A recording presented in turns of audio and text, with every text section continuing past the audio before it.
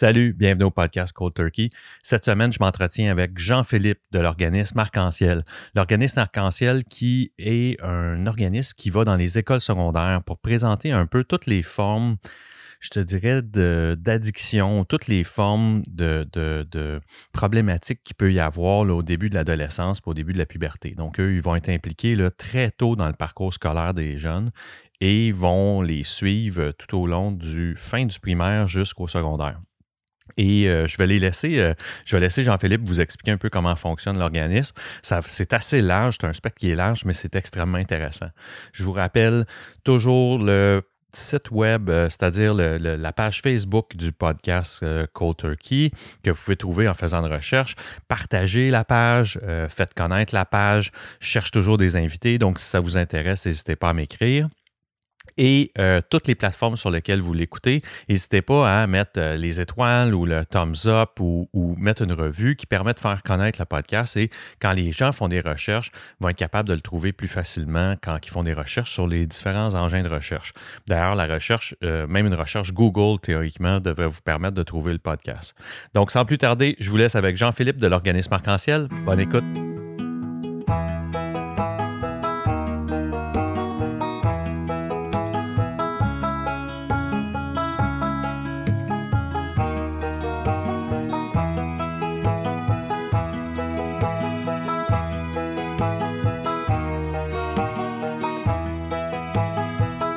Salut Jean-Philippe. Bonjour. Ça va bien? Ça va bien, toi? Oui. Peut-être juste expliquer aux auditeurs, tu travailles pour qui et quel est ton rôle au sein de cette organisation-là? Oui. Donc, moi, je suis éducateur en prévention de dépendance à l'organisme L'Arc-en-Ciel. Donc, L'Arc-en-Ciel, c'est un organisme à but non lucratif qui œuvre en prévention des dépendances et fait la promotion des saines habitudes de vie. Donc, nous, principalement, ce qu'on fait, c'est on offre des ateliers gratuitement dans les écoles primaires et secondaires de la région du CLSC des Patriotes. Oui. Donc, principalement Saint-Hilaire, Belleuil, les municipalités sur le bord du Richelieu, donc Saint-Marc, Saint-Denis, etc. OK. Pourquoi, à peu près combien d'écoles au total? Je dirais qu'on a une bonne 10-15 d'écoles. On rencontre environ 12 000 étudiants, jeunes, parents, intervenants par année. Par année scolaire? Oui, par année scolaire. Wow! Avec probablement des ateliers propres aux tranches d'âge que vous rencontrez aussi. Oui, exactement. Donc, on a tout dépendant du niveau scolaire qu'on va rencontrer, on a des ateliers qui sont adaptés soit au cursus scolaire ou plus aux problématiques qui pourraient toucher certains groupes d'âge. Donc, c'est certain que nous, on rencontre des élèves allant de la 4e année jusqu'au secondaire 5. Mais en 4e année, on n'ira pas directement aborder la consommation. On va plus parler d'utilisation adéquate des réseaux sociaux. Donc, on parle plus des jeux vidéo à ce moment-là. OK. Qui est une problématique que vous devez commencer, donc que vous rencontrez déjà à cet âge-là? Oui, parce que nous, dans le fond, à l'Arc-en-Ciel, on a comme 2 volets principaux. On a comme le volet plus substances psychoactives. On a comme le volet drogue, si on veut. Oui. Puis on a aussi le volet qu'on essaie de développer, surtout dans les dernières années, au niveau de la cyberdépendance et de l'utilisation problématique des technologies.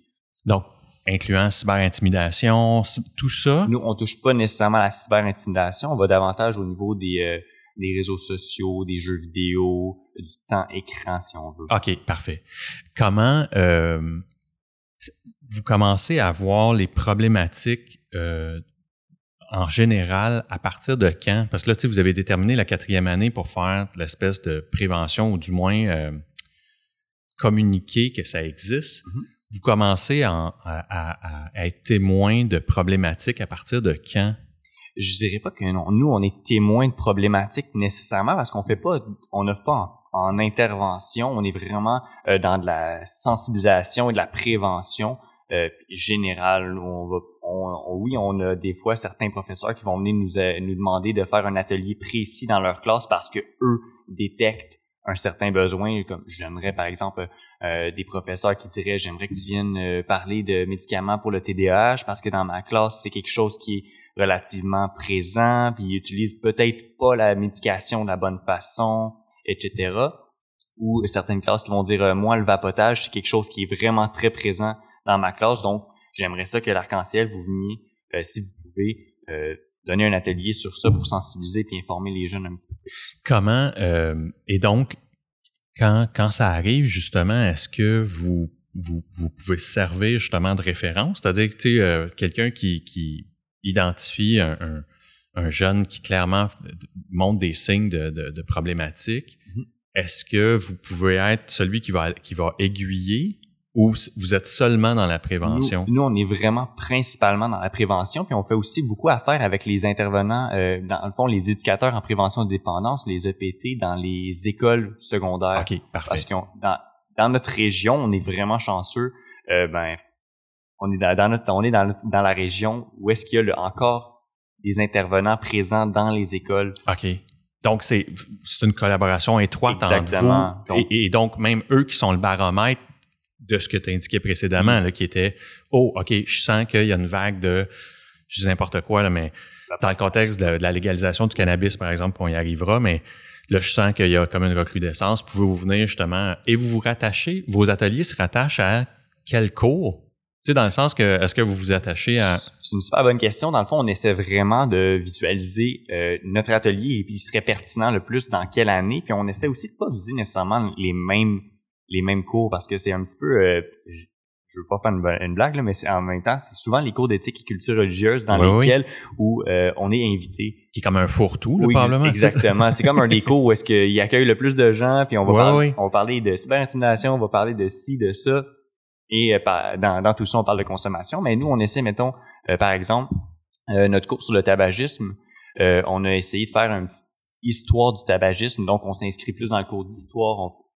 C'est cool, ça, dans le fond, parce que là, ça devient comme un peu subliminal, presque. Oui, donc ça s'inscrit un petit peu plus facilement dans le cours. Je donne comme exemple, en secondaire 3, on donne l'atelier drogue-cerveau.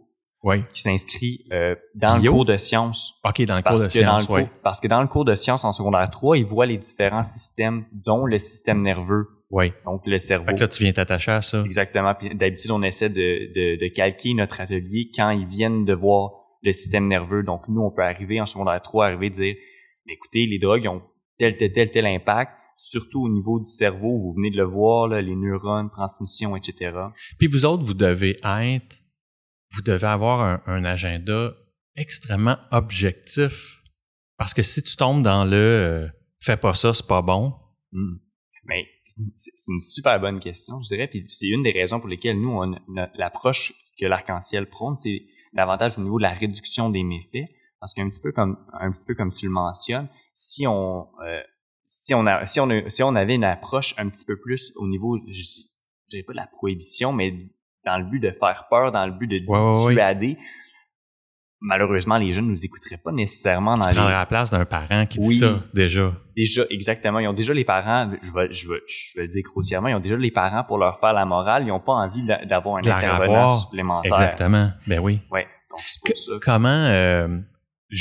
Comment vous êtes perçus? Est-ce que vous savez ça? Tu sais, est-ce qu'on vous voit venir, il s'en vient nous parler de... Je dirais que oui, au début, là, à mes premiers temps à l'Arc-en-Ciel, j'anticipais vraiment mes premiers ateliers, mes premières animations, parce que j'avais peur, justement, d'être vu comme le grand méchant loup qui vient me dire non, prends pas de drogue. Parce que votre facteur cool, c'est un élément crucial à votre organisme. Oui. Parce que si t'arrêtes d'être cool... Mais c'est être cool, mais tout en imposant tout en donnant de l'information pertinente. Hein. On veut pas nécessairement nous avoir, oui, OK, on a une approche qui est un petit peu plus, je dirais, près de la réalité des jeunes, qui est un petit peu plus, sans dire tolérante, qui est un petit peu plus, oui, cool, ce qui fait en sorte que notre message passe mieux. Exactement. Puis on peut ouvrir la communication, on peut justement leur transmettre de l'information objective. Notre but, c'est zéro d'encourager la consommation. Là, non. On va pas là avec une approche de on va encourager la consommation. Mais le but, c'est justement, c'est pas de faire peur puis pas de dissuader nécessairement. Pas de pas dissuader, mais de pas faire peur puis de pas donner d'information qui est exagérée non plus parce que c'est pas un message qui passe puis qui est près de la réalité des choses. En 2019, de toute façon, pendant que tu parles, elle check sur son téléphone, cette personne-là, exactement. Il dit n'importe quoi. Puis je pense que c'est ça. Donc, le fait d'être, j'utilise l'expression cool, mais tu sais, pas dans le but de lay back ou tu sais passif, mais cool dans le sens d'avoir le droit à ta place au sein de ces jeunes-là et en même temps d'être crédible. Oui.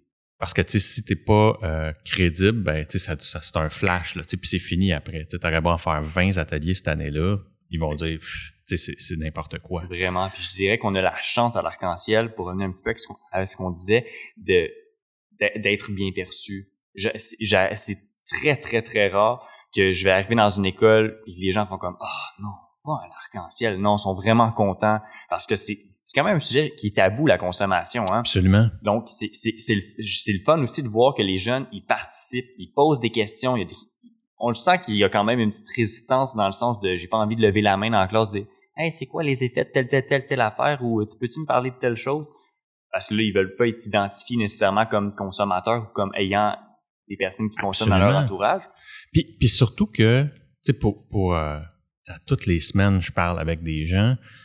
Tu sais, la plupart, c'est qu'il y en a déjà dans leur famille. Tu sais, ils voient déjà, principalement l'alcool, mais qu'importe, là, tu sais, il y a déjà de l'utilisation de substances autour d'eux. Avec la légalisation du cannabis, je pense que ça va multiplier ça énormément parce que l'aspect tabou, puis je suis pas en train de dire que c'est bien ou c'est pas bien. Je veux juste dire que c'est les faits. C'est-à-dire que le cannabis tombe déjà au même rang que l'alcool dans sa perception. Et sa perception sociale est encore, je pense que c'est encore ça a des gains à faire, là.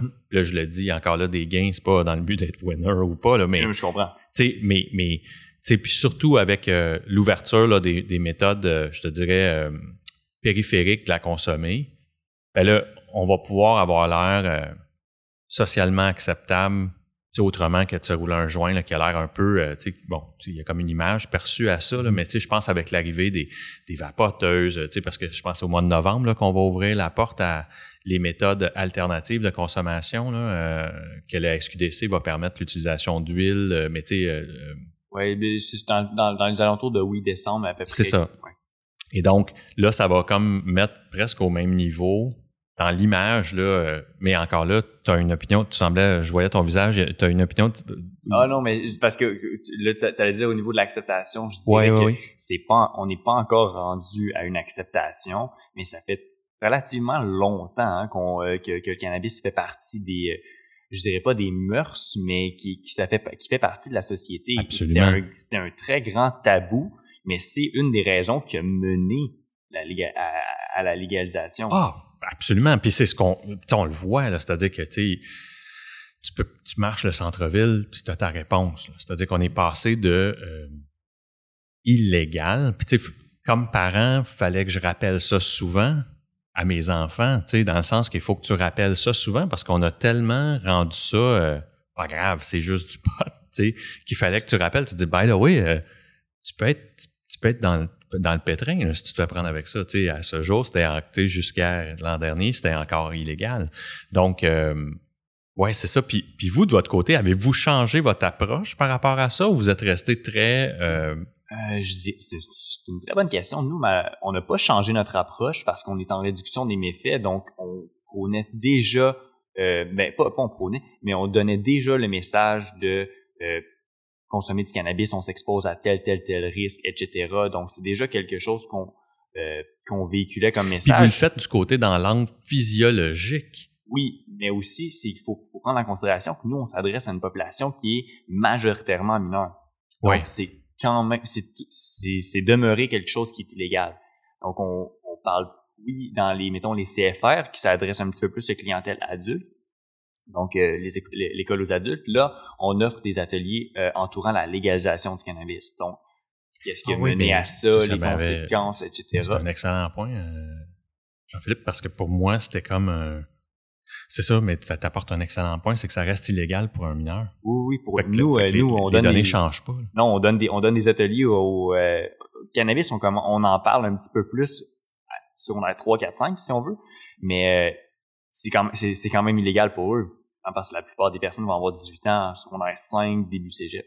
C'est quoi les changements que vous percevez? Tu sais, tu m'as parlé au départ de l'utilisation raisonnable, puis je vais revenir à la réduction de méfaits parce que pour moi, je pense que normalement, tu sais, ma position à moi, pour avoir essayé la réduction de méfaits, ça a été un échec, mais dans un contexte de mineur, je pense que on va en parler tout de suite.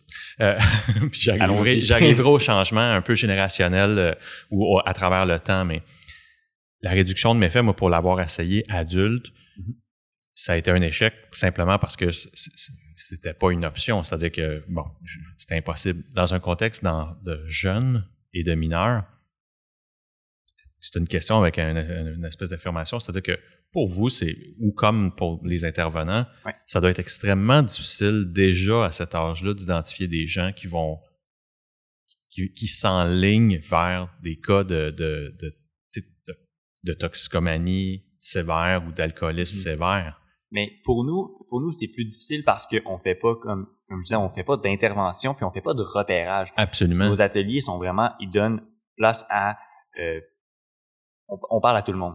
On n'arrive pas dans la classe même si le prof, il nous a dit, hey, tu vois le gars là-bas, là, avec les lunettes, là, il dit, Martin, écoute, là. Exactement. Martin, écoute, là. Et même si le prof nous dit ça, on parle à tout le monde. On parle pas juste à Martin. Si Martin pose une question, on va bien lui répondre, mais on va faire la même chose avec tout le monde. Par contre, ce qui est intéressant, c'est que pour les intervenants en prévention de dépendance dans les écoles, mais là, eux ont la possibilité de voir certains facteurs de risque, de voir certaines personnes qui se développent parce qu'on le voit, hein, l'absentéisme, les diminutions des résultats scolaires, etc. Absolument. Donc, c'est des choses qui se voient un petit peu plus, ou qui, du moins, qui sont des indicateurs qui permettent de repérer certaines personnes qui pourraient être plus à risque, si on veut. Puis surtout que, tu sais, puis c'est comme la fin de l'aparté, mais que dans le contexte de ces âges-là, on ne doit pas entendre parler beaucoup de bas-fond, là.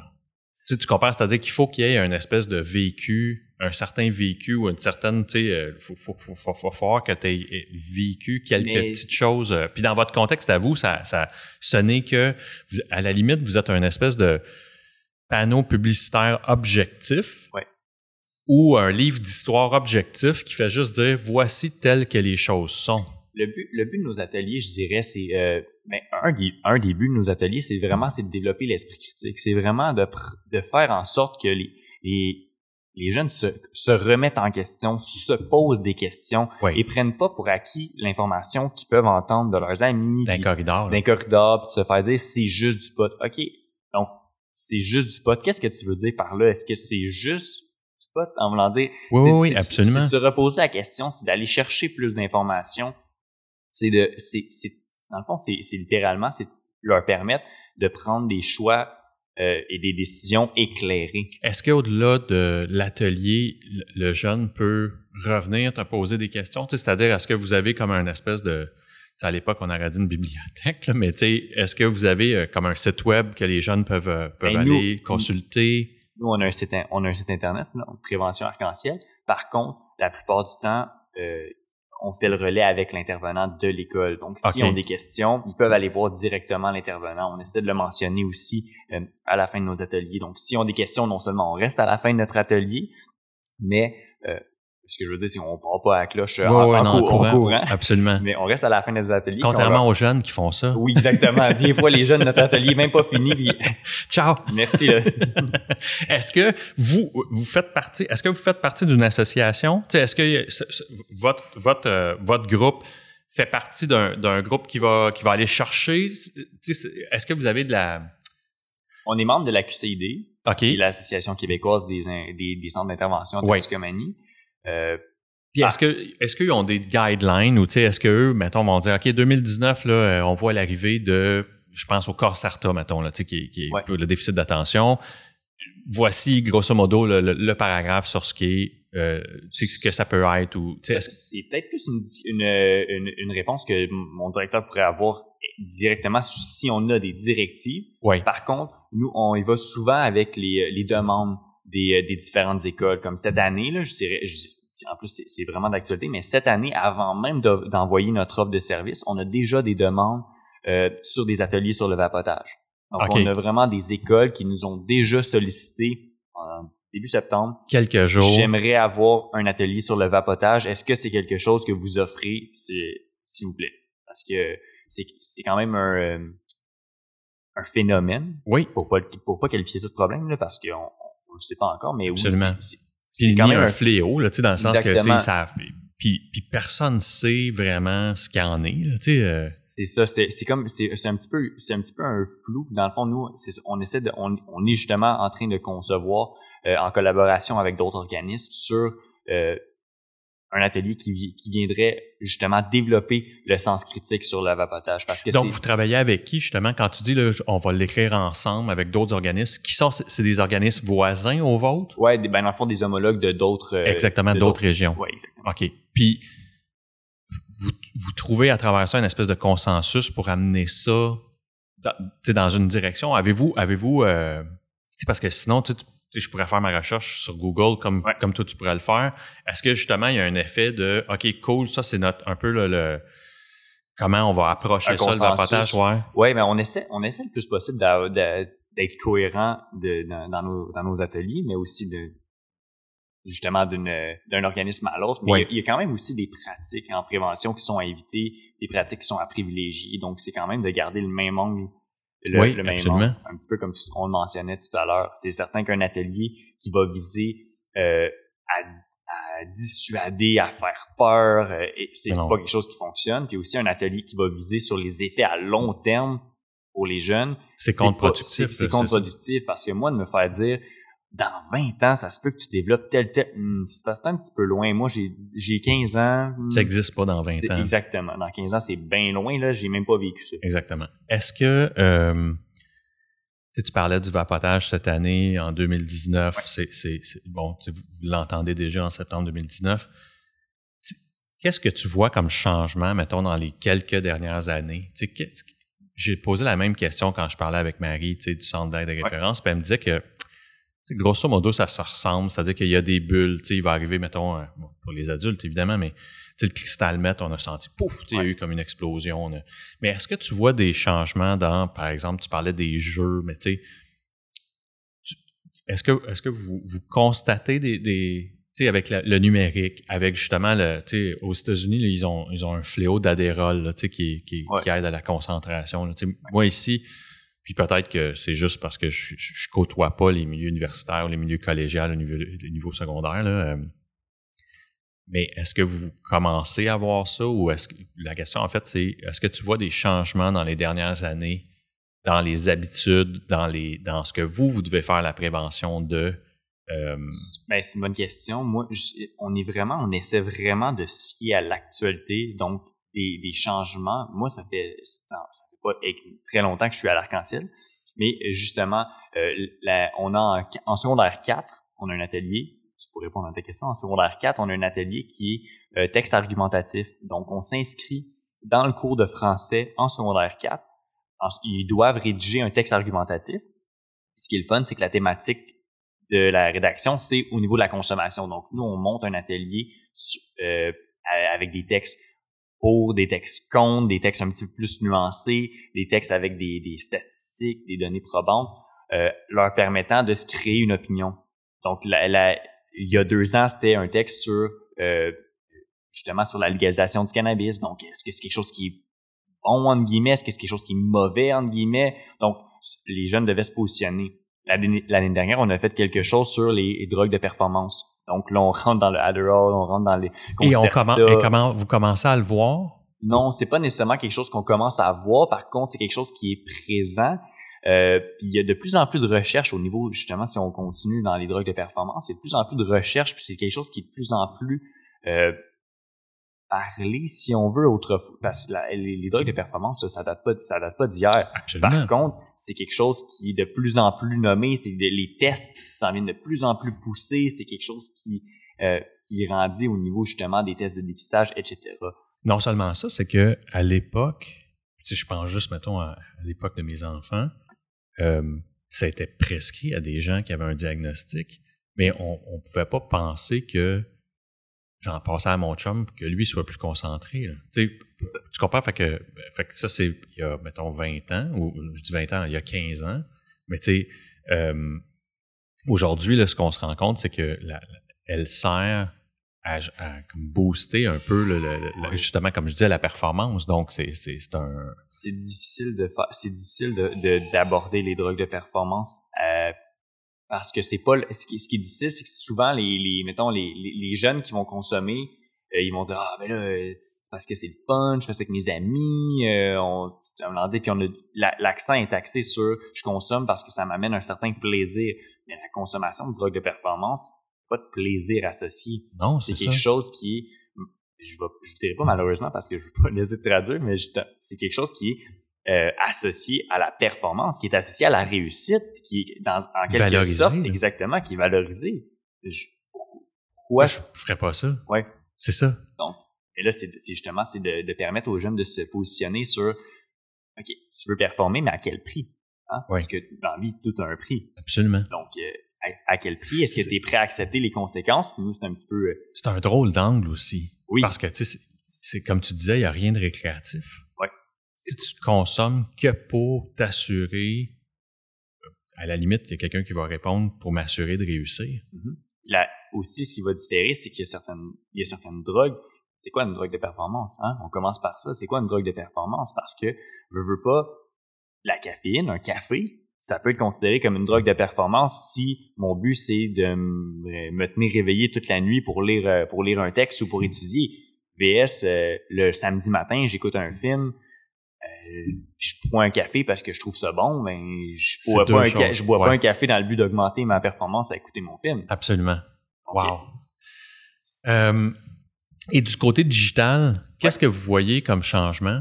Tu sais, tu parlais des jeux. Est-ce que parce que il est arrivé, il y a eu la vague là, puis là, je veux pas avoir l'air plus vieux ou trop vieux, mais il y a eu la vague de Apex Legends avec Fortnite puis tout ça. Là. Est-ce que vous l'avez vu ça? Est-ce que vous avez vu cette arrivée-là qui sont en fait programmés presque dans ces fondations sont programmés.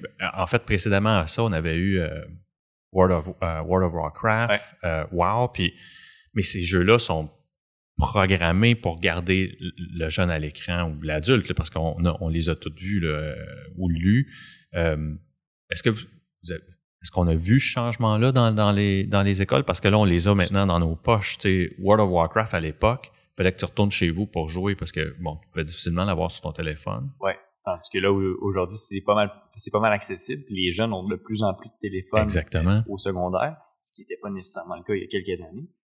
C'est une super bonne question. Je dirais que nous, on fait surtout face à des professeurs inquiets d'élèves qui arrivent fatigués à l'école parce qu'ils ont soit passé la nuit à jouer aux jeux vidéo ou qu'ils ont pas fait nécessairement leur devoir, etc. Donc, on fait face beaucoup à des parents puis des enseignants qui sont inquiets parce qu'ils sont aussi un petit peu dépourvus. Hein? Ce qui est quand même quelque chose qui est arrivé relativement rapidement. Les jeux vidéo, les écrans, les téléphones, etc. C'est quelque chose qui est apparu puis qui s'est développé hyper rapidement. Puis c'est pas quelque chose qui faisait partie du quotidien puis de la vie. T'es à une génération de rien comprendre. Oui, exactement. Absolument, là. Exactement. Les parents. C'est ça. C'est né dans mon temps. Tu sais, c'est né à mon époque à moi. Tu sais, mes parents.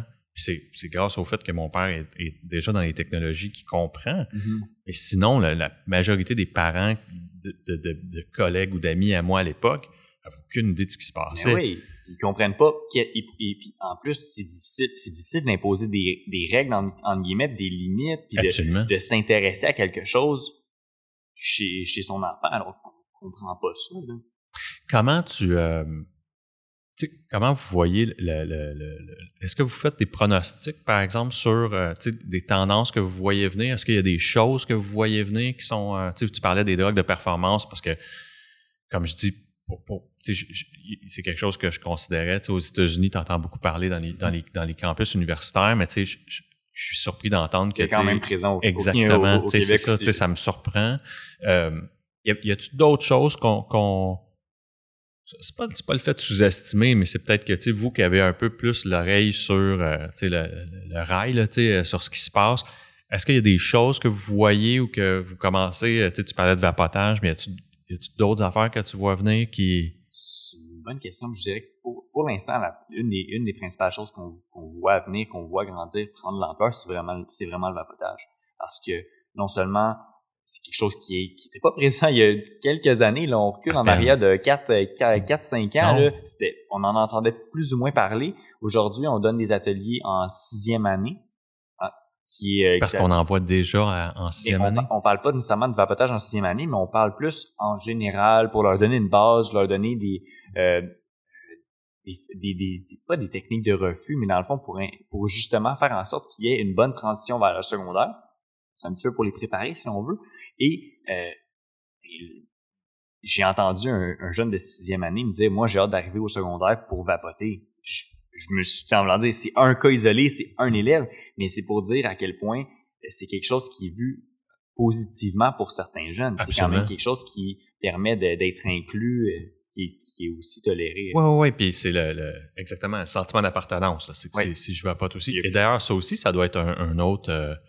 le sentiment d'appartenance doit faire partie aussi des facteurs influençants dans la vie de ces jeunes-là. Oui, dans le fond, la fonction de la consommation, là, les raisons pour lesquelles les personnes vont consommer à l'adolescence puis à l'âge adulte, c'est vraiment pas c'est pas vraiment pas les mêmes, mais c'est pas nécessairement les mêmes. Donc, faut essayer d'avoir l'angle d'approche justement.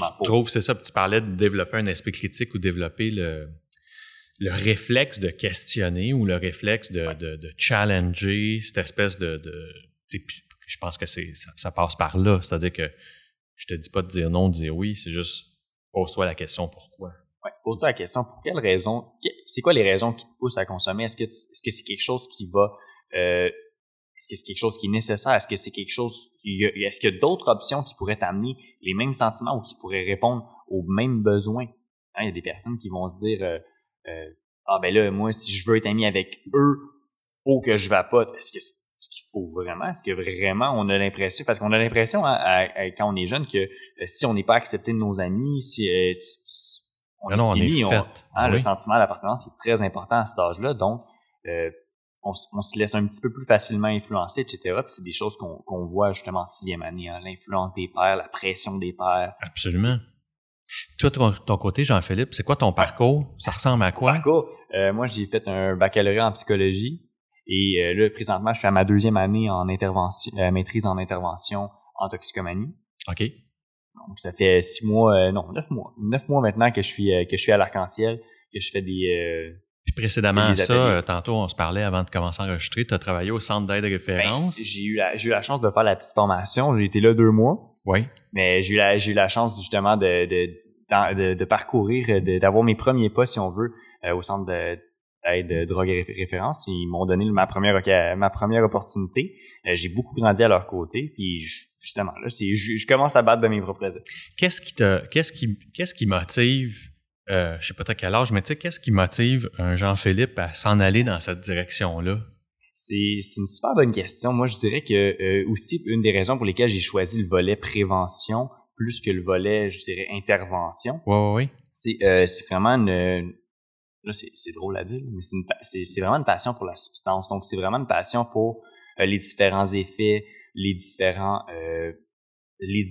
interactions aussi. Puis, qu'est-ce qui fait en sorte qu'une personne est prête à justement, je dirais pas, parce que comme on le disait tout à l'heure plus tôt, là, chaque chose a un prix, mais qu'est-ce qui fait en sorte qu'une personne va être tentée de se tourner vers la consommation alors qu'une autre personne ne sera pas tentée de se tourner vers la consommation? Ça te fascine. Oui, mais mais ça m'intrigue, ça m'intéresse, mais c'est aussi justement le cercle de la dépendance. Là, qu'est-ce qui fait en sorte qu'une personne peut consommer et rester accroché, vouloir consommer davantage, alors qu'une personne va consommer la même chose, puis c'est pas nécessairement quelque chose qui va l'accrocher, puis ça va demeurer occasionnel. C'est quelque chose que tu veux approfondir parce que tu sais, là je viens d'entendre vraiment la réflexion de Jean-Philippe, mais tu sais, l'Arc-en-Ciel comme tel, sa mission reste comme encadrer là-dedans, la prévention. Ce qui te passionne, c'est ça et un peu où va se germer, tu sais, où vont se placer les germes du développement.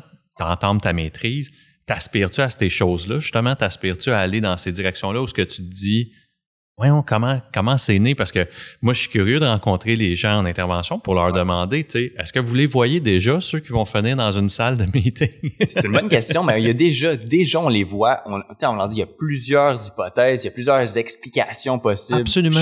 Pour qu'une dépendance s'installe. Par contre, puis là, c'est important de le mentionner que c'est pas tout le monde qui va consommer, qui va développer une dépendance. Donc, Absolument. Puis non seulement ça, c'est que je suis capable de te dire, moi, tu sais, puis là, je vais parler pour moi, mais tu sais, hier, je suis assis avec quelqu'un qui va être un épisode éventuellement, mais je lui expliquais que j'ai vécu là, tout le classique, là, parce que beaucoup de gens avec qui je me suis assis, c'est le classique d'un verre de punch ou d'un fond de verre de boisson de party de Noël. Tu sais, bon, c'est un classique, on entend souvent ça. La différence, c'est que c'est comment on s'est comporté ou comment on a apprécié ce moment-là. Au-delà de ça, ma première vraie expérience est une expérience que dans toute la naïveté de mon père, il va me demander au printemps de faire dans un esprit de m'apprendre comment faire, c'est une pratique physique, là, de faire un siphon. Il va me demander de vider la motoneige de son essence en m'expliquant le principe de physique de siphon. Niaiseux, hein? J'ai 7 ans peut-être. Je fais l'exercice. Les émanations me provoquent comme un buzz, là, je décolle. Plutôt qu'être terrorisé, à 7 ans, je sais déjà que c'est cool. Il y a quelque chose d'intriguant, d'intéressant. Exactement. Alors que je pense que pour quelqu'un qui à terme développera pas la maladie de la toxicomanie ou de l'alcoolisme, aurait été terrorisé là, de ce qui vient d'y arriver là, parce que c'est un décollage en règle de la réalité. Là, j'ai 7 ans, là, c'est des gens de passe-partout que j'ai vus, là, moi, dans le sens que... fait que c'est ça. Mais c'est intéressant parce que j'ai aussi l'impression, là, je parle plus un petit peu personnellement, oui. J'ai aussi l'impression que ça fait partie de cette mauvaise compréhension-là qu'il y a certaines personnes qui vont potentiellement développer une dépendance, qu'il y en a d'autres qui en développeront pas une. Il y a une mauvaise compréhension puis il y a une mauvaise vision justement de certaines personnes qui ont l'impression que moi je suis capable de développer, je suis capable, excuse-moi, de prendre une bière puis j'en prends 2 puis après ça j'arrête parce que c'est fini. Oui. Pourquoi est-ce que lui il est pas capable? Puis c'est cette incompréhension-là que pour certaines personnes c'est extrêmement difficile voire impossible d'arrêter la consommation qui vient un petit peu aussi amplifier la marginalisation puis l'incompréhension qui tourne autour de la dépendance. Absolument, parce qu'on va probablement penser qu'il y a un manque de volonté dans la partie qui est incapable d'arrêter. C'est pas nécessairement au niveau de la volonté. Là, non, c'est ça. Puis c'est pas là qu'on va jouer. Puis c'est pour ça que... c'est ça. C'est pour ça que je suis content de rencontrer un organisme comme le tien, parce que autour de ça, il y a un volet qui est... oui, il y a les interventions en toxicomanie directement, qui, elle, est terrain, puis tu sais, je vais vraiment être curieux, je vais travailler fort à essayer d'en avoir un pour m'asseoir avec elle ou lui, mais au-delà de ça, vous, de votre côté, c'est de voir cette espèce de vague-là, tu sais, de, j'allais dire, du buffet disponible à de potentielles personnes qui peuvent tomber. Tu comprends? C'est certain qu'il y a on pourrait faire, je dirais, sans faire du repérage, mais il y a certaines personnes qui posent des questions ou qui semblent intéressées ou désintéressées dans nos ateliers, qui peuvent nous faire des petits drapeaux, mais encore là, c'est pas nécessairement, on n'ira pas plus loin que notre atelier. Absolument. On va référer vers l'intervenant en prévention de l'école ou des organismes qui viennent justement faire T'entends justement ta maîtrise en intervention dans une règle très académique. Comment, justement, comment toi et tes pairs qui étudiez, la position que vous engagez, dans la mesure où l'Organisation mondiale de la santé qui dit que clairement c'est une maladie au niveau de l'alcoolisme puis de la toxicomanie. Puis encore là, c'est débattable. J'ai rencontré un autre centre d'intervention qui, lui, avait une approche beaucoup plus émotive qu'une approche médicale. Comment, justement, là, dans les au niveau académique, qu'est-ce que vous faites avec ces deux écoles de pensée-là? C'est une super bonne question, je dirais. je pense pas qu'on a d'approche qui est imposée par le département au niveau de comment voir la toxicomanie, comment voir la dépendance, etc. Parce que je côtoie dans mes cours des personnes qui sont, je dirais pas pauvres, mais qui sont très prohibitionnistes, qui sont très abstinence, 12 étapes, etc. Complète, là, ouais. Complète. Puis je vois aussi des personnes qui sont plus réduction des méfaits, qui sont ben là, je veux pas les mettre les deux, je veux pas les mettre non, mais c'est comme deux, c'est des écoles de pensée. Ça. Exactement, sans les mettre en opposition, parce que je trouve qu'ils peuvent bénéficier l'un de l'autre. Je trouve je côtoie différentes approches, ça se mélange relativement bien. Oui. Ça se mélange, puis ça amène aussi des visions, des compréhensions cliniques, etc., qui peuvent différer puis qui peuvent enrichir certaines. Comment vous...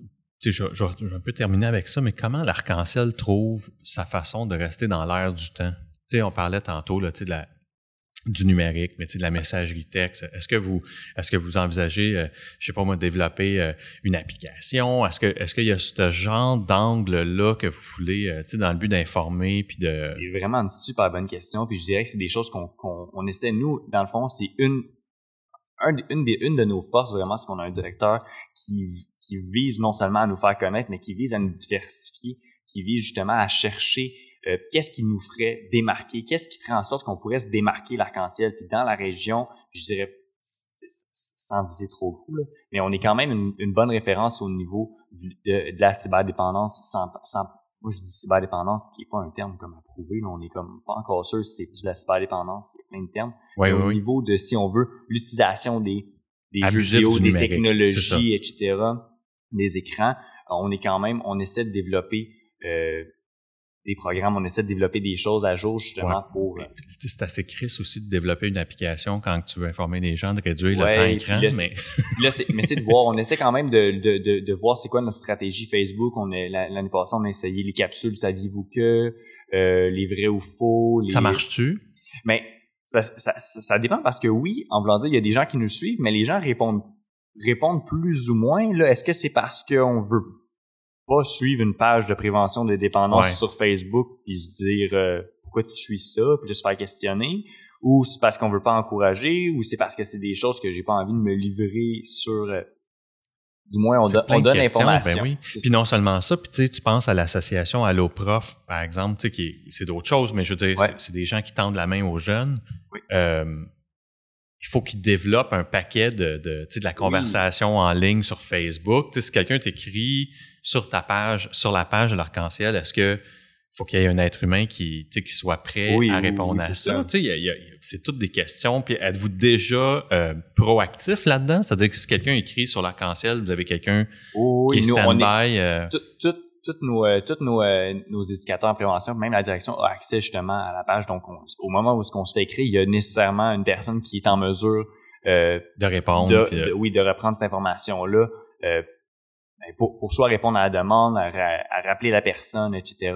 Mais comme là, je veux juste, faut qu'on reste dans le cadre de notre mandat. Tout dépendant des demandes. On a des personnes qui vont nous écrire ou qui vont nous appeler directement à l'organisme pour nous demander mais là, moi je consomme beaucoup d'alcool, etc. Puis je me suis fait demander d'aller en thérapie, peu importe, à l'interne, mais tu vas aiguiller, toi. Oui, donc on va référer justement à drogue et des références qui vont pouvoir les aider, l'orienter, lui dire ok, mais t'es dans telle région, dans telle municipalité, etc. Ben il y a telle option qui s'offre à toi, etc. Dernière question. Je suis papa de 3 enfants. Félicitations. Merci. Mais si je suis un parent, puis tu sais, on vient de passer presque 45 minutes ensemble, mais tu sais, je suis un parent, puis je t'écoute, puis tu sais, je sais pas par quel angle le prendre, tu sais, parce que tu sais, souvent les tabous viennent du foyer, tu sais. C'est-à-dire que je sais pas par quel angle le prendre, puis tu sais, si je veux pas être plate, mais tu sais, si je suis un parent responsable, ma job, c'est de pas juste compter sur ton organisme pour que mon enfant en entende parler. Non, c'est certain. Ben, dans le fond, tu sais, puis en tout cas, ça c'est très personnel, c'est mon opinion personnelle. Puis tu sais, je t'embarque même pas là-dedans, je te laisse pas, j'ouvre pas cette trappe là. Ça c'est ma responsabilité.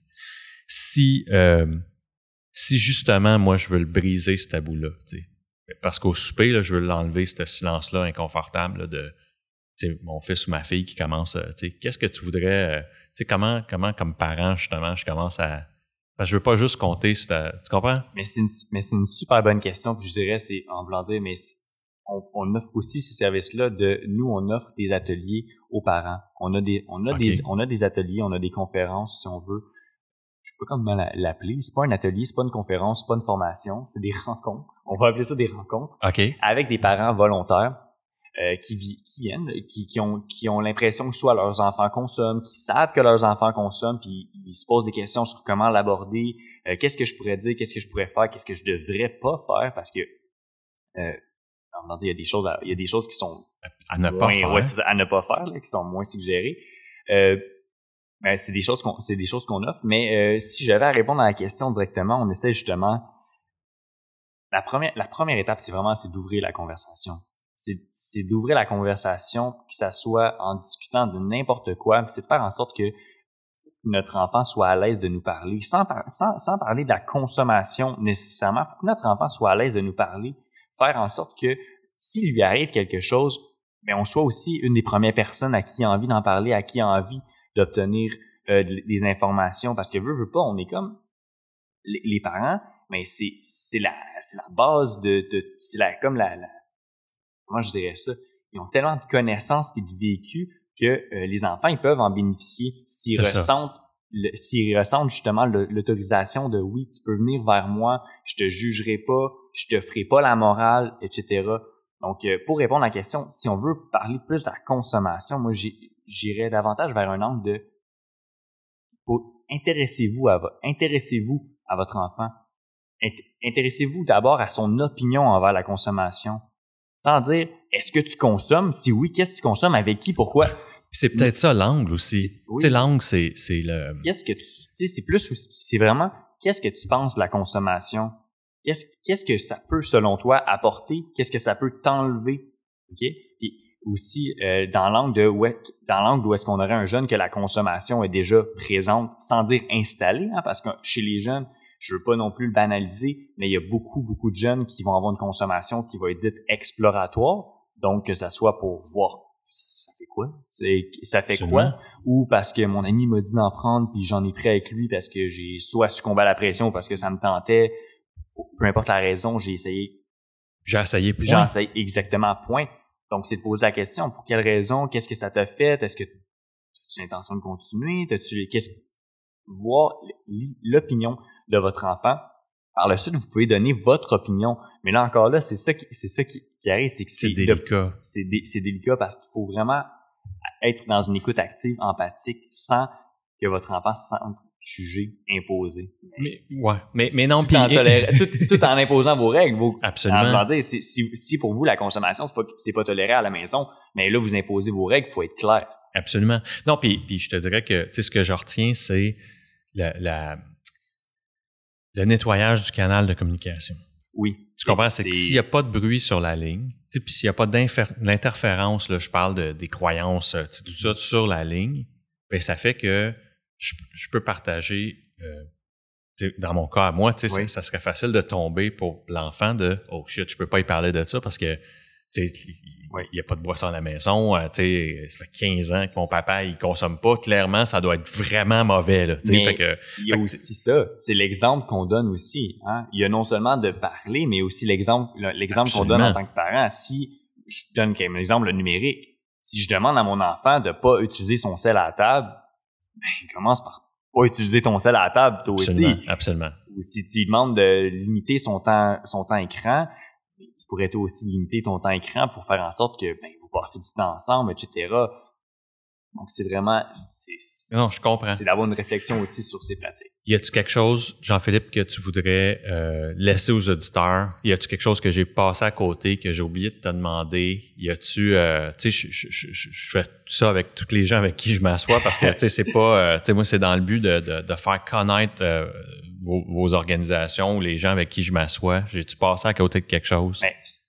Si tu me le permets, oui. Dans le fond, nous, on offre des ateliers gratuitement aux écoles secondaires de la région parce qu'on a une principale levée de fonds. Oui. Notre levée de fonds qui est le défi 5 km en couleur, qui d'habitude est autour du 8 juin. OK. Mais là, ça se peut que la date change, genre 8, Bien 9, sûr. 10. Qui, dans le fond, notre principale levée de fonds qui nous permet d'offrir des ateliers gratuitement dans les écoles primaires et secondaires de la région. C'est un défi 5 km en couleur, c'est vraiment le fun. On court 5 km, on se fait à chaque kilomètre, les participants se font lancer des poudres de couleur, etc. C'est hyper familial. Comment qu'on trouve Sur notre site internet, ça va être affiché, je dirais, là, je suis super en avance, là, mais c'est d'habitude c'est affiché autour des vacances des fêtes. Votre site internet, on le trouve où? Préventionarc-en-ciel.org. Fantastique. Merci énormément de ton temps, Jean-Philippe. Vraiment apprécié. Moi, je me fais la promesse de mettre en ligne tous les gens qui, de près ou de loin, interviennent dans la vie de quelqu'un pour que, à toutes les fois que le samedi, je m'assois avec quelqu'un qui vit, qui a vécu ou qui est dans quelque chose, que les mercredis, je sois capable de mettre en ligne les gens qui sont autour puis qui voient ça. Fait que merci énormément pour ton temps. Félicitations pour votre travail à l'Arc-en-Ciel. Puis longue vie. Merci. Salut.